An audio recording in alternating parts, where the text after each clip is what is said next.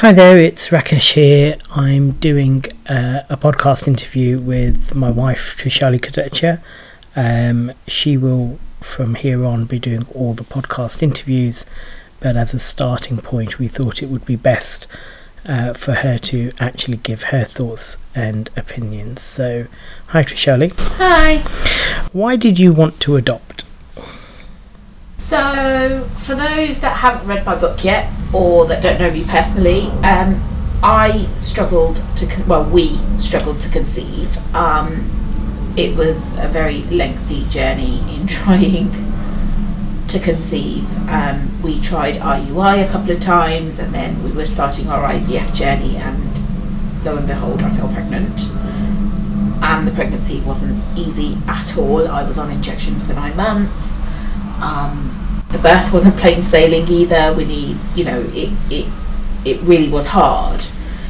So when Anay, who is our firstborn, turned 2, we thought about siblings for him, and we didn't want to stop at 1, but I wasn't ready to fall pregnant again. So we'd always spoken about adoption because we struggled to conceive, and it was the right time for us, I guess. Okay, and how did you go about it? How didn't we go about it? Well, at the time we were living in Leicester, so our first port of call was Leicester Local Authority. It's a predominantly Asian place. There's a lot of Asians or Hindus living in Leicester, and we thought, contact the local authority, let's see if there's a way to adopt a child locally. Unfortunately, after going to the seminar, we found out that we would be waiting over 9 years to adopt, and that would mean Anay would be 11, because the local authority would only allow us to adopt a Hindu child, and Hindu children don't become readily available in the UK. So we then started researching into inter-country adoption with India. Okay, why there are so many children in this country that are up for adoption?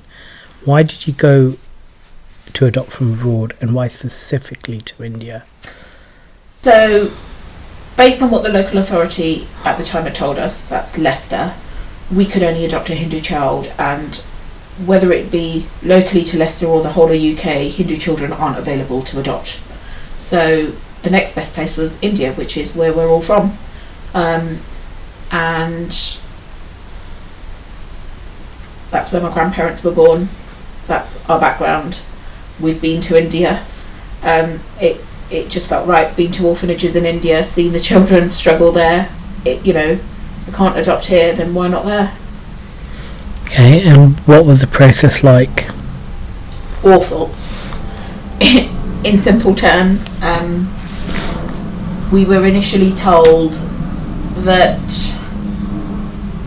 from the date of approval, the wait would be 6 months.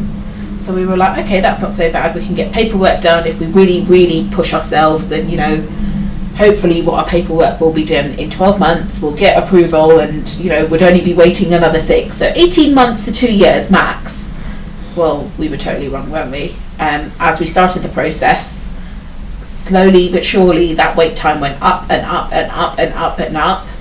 And for a 0 to 2 year old child, we were told the wait times had increased to 3 years after approval. But we started the process in 2017, and couples and families that we met at the time are only just being matched with children. So actually that 3 year wait was totally incorrect. I don't think COVID helped, but yeah, can you imagine? Anay's now 7 and we would only just be matched. That's crazy. Bearing in mind the amount of children that there are there waiting for families. So our adoption process took 2 years? Yeah. So how did that come about then? Because obviously the time is 3 years for a match. So we went through So once we got our Cara logins, which was an absolute nightmare as well, and I remember chasing Cara constantly for these logins. We finally received them in April 2019, and I remember spending a weekend, and it's like a database, so once you get your logins, you can have a look for children that are readily available for immediate placement. And there was no way I was going to wait 3 years, let's be honest. For anyone that knows me, I'm the most impatient human being on earth, and if I could do it yesterday, why wait for tomorrow? So I remember we were in central London for the weekend. We put Anay to bed, and you and I were sleeping on a sofa bed, and we went through every child within the 0 to 2 year old category that was available for immediate placement. In the end, I think we came down to 3 children. One who was lactose intolerant. Yes, that's considered a disability in India. One little girl, I can't remember what was wrong with her, and we came across Sia, who had a hearing deficiency, and after some discussion, I think we decided to go with Sia. Well, we did go with Sia, as everyone else knows, because there's nothing a hearing aid can't sort. You know, your child could be born hearing deficient. It's no big deal. And then what happened? We obviously did the match, and then what happened thereafter? What was the process, the rest of that process? So we contacted IAC, I think Monday morning. We're like, we want this child, we want to look her, and we want to go and visit her and see how she is. And they confirmed that they had locked her for 28 days, I think it is. Which allowed us time to book flights and head out there. And we took Anay with us, despite a lot of people telling us not to. And it was probably the biggest blessing we did in hindsight. And I'm glad I didn't listen to anyone and that you didn't listen to anyone. And I'm glad that we took him, because number one, if we hadn't and had just randomly come home with this little girl later on down the line who he had never met or we had never involved him in, I think he would have resented it. But secondly, it played a massive part in allowing us to get her. So we flew out to India, and we were in touch with Asar, who's like the head of the orphanage, and arranged a meeting to see her, and also managed to get some reports for a paediatrician in India to review, but also for us to be able to investigate the hearing deficiency a bit further and see how advanced or not advanced it was, and just get some answers and get moving with it, to be honest. I think when we sat on that flight to go to India, we kind of knew deep down we were going to go for her no matter what, but it was just ticking a box. Okay, and I mean, you mentioned obviously taking Anay was a blessing in disguise, and you've mentioned obviously the hearing deficiency that Sia had. Yeah. So, firstly, what was the blessing for taking Anay?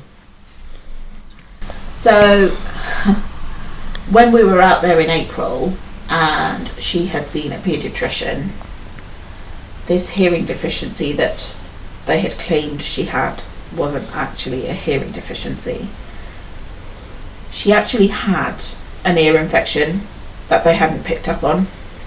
So we obviously paid for some medication to get that sorted, and we knew we were going to go ahead with her no matter what. So we decided to allow Anay to see her, and I remember going shopping with Anay to pick up a little gift for her, but I'd already packed a gift for him from her that we'd taken from here. So we allowed the two to meet, and he was over the moon.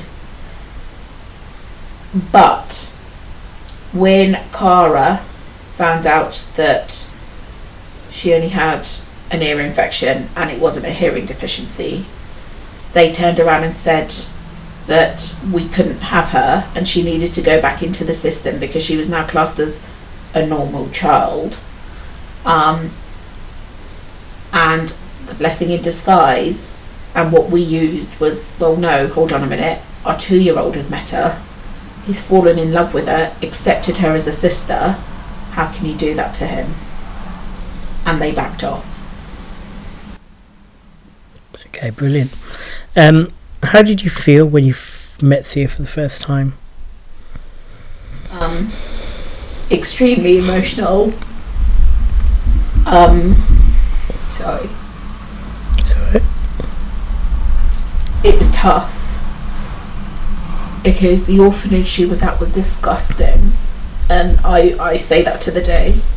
It was awful. She, in every video that we'd had from the orphanage, she was constantly crying, and on the day she was crying too. And I remember taking her from the carer to try and calm her down, and I think there's a video of me outside trying to hush her. Well, I think you were taking the video, and it's a scene that's never left me. I mean, if you look at her now, you wouldn't know that she's from an orphanage. I mean, she's an absolute princess. Dirty hands, never.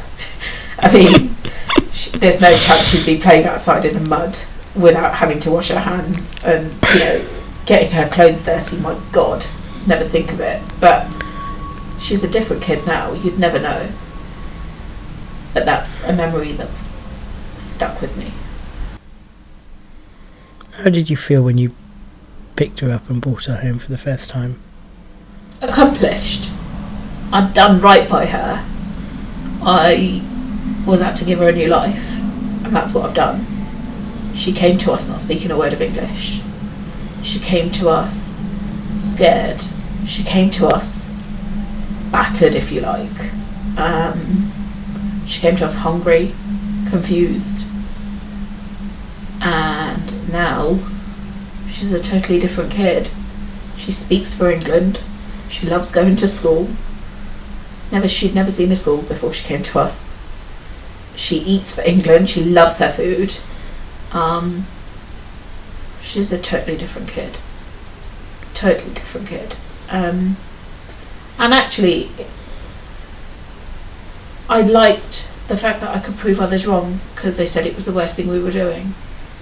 People told us that we shouldn't adopt and that we would ruin our son's life, and we haven't done that. Not only have we been blessed by bringing her here, but he's got a sister that he dotes on, and she dotes on him. No one, if they ever met us in the street, would know that she's adopted. So actually we've done right by both of our kids, no matter what others told us. You've touched on it slightly, but she's been with us now for 3 years. Yeah. How is she doing? Amazing. She's doing amazingly. She loves going to school. She loves her friendship circle. She loves life. And yes, she's a drama queen, but we wouldn't change that for the world. She loves dressing up. She loves doing whatever she's doing, whether we're out and about, whether she's at school. She gives it 100%, and that's all we care about. You know, I do come across like a strict mum. We've always pushed Anay, and we've always gone at his pace though. That's what people don't see, and we're doing the same with her, and she's flourishing. She's absolutely flourishing. Okay, let me take you back a little bit now. When you told the family, what was their reaction?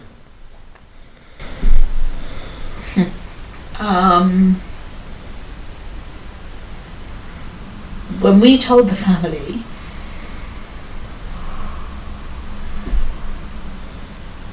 we had very mixed reactions. People that I thought would question it didn't, and people that I didn't think would question it questioned it. You know, we had family members asking me why we're adopting, and is it because I can't have any more children?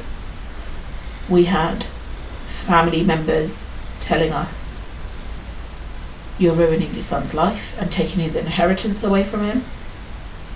We had family members saying, why don't you try to have another before you adopt? We had family members saying, you don't know what blood she is. I mean, what does that even mean? Taking my son's inheritance. So because I'm adopting, I'm taking his inheritance away. However, if I felt pregnant, I wouldn't be. That's okay, is it? Can't you fall pregnant again? Bit invasive. Dunno. I should have responded saying I don't know, I haven't tried. But at the time, I think it was just shock. Sheer shock. Because we were over the moon about this journey. And family held us back.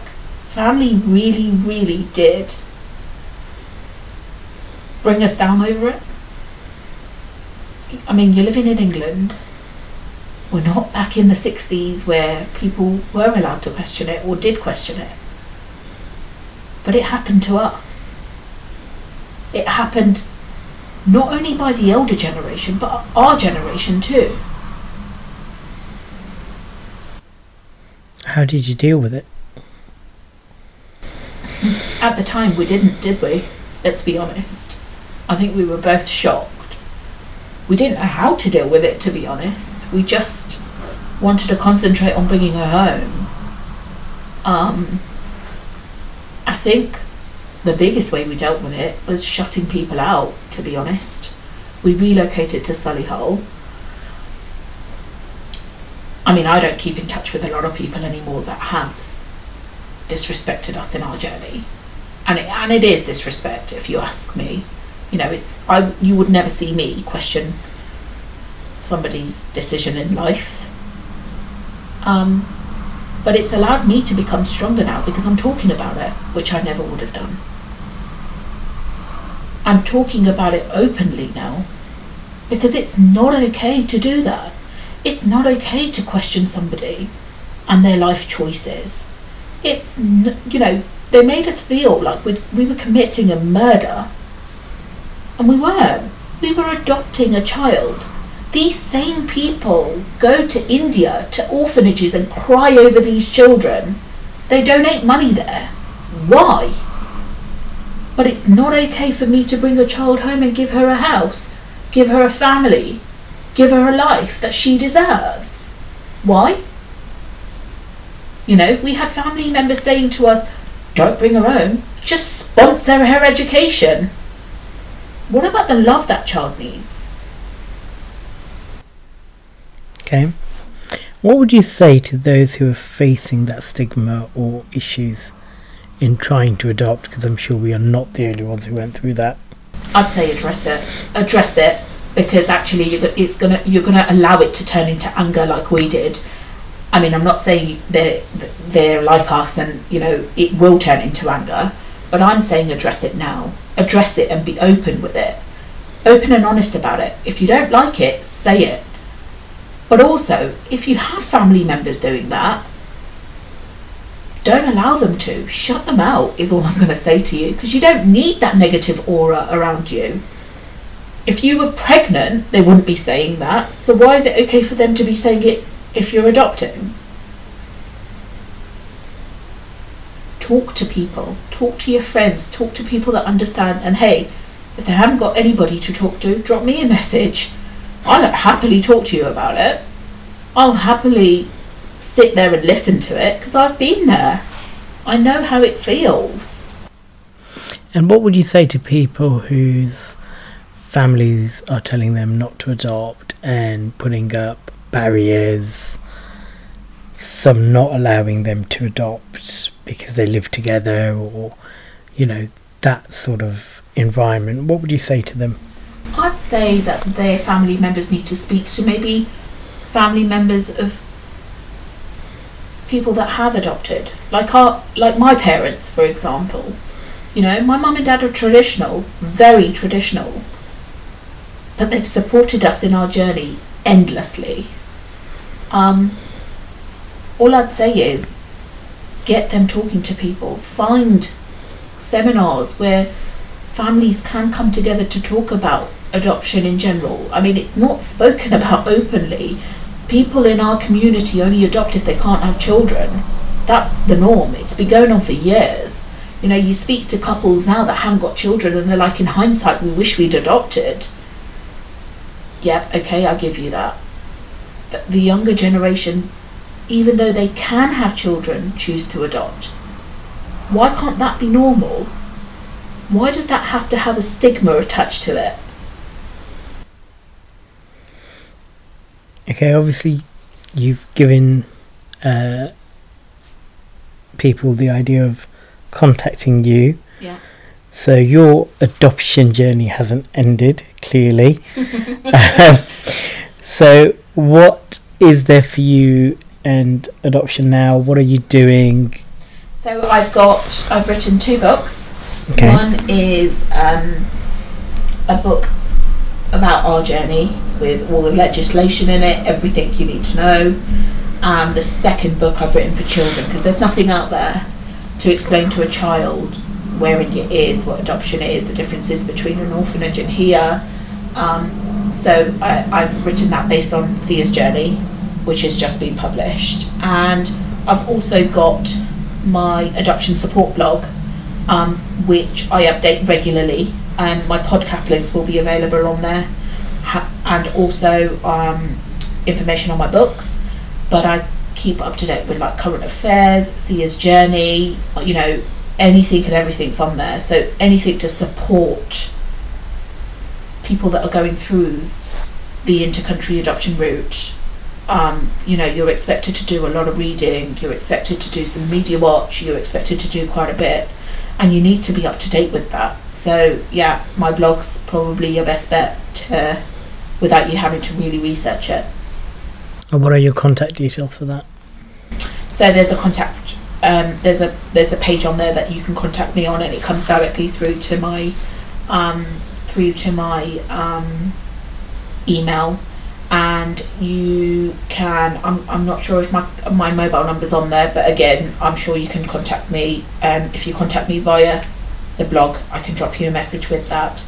And I'm currently in the process of having a website made, which will be available soon enough, because I am looking to do work with inter-country adoption with India.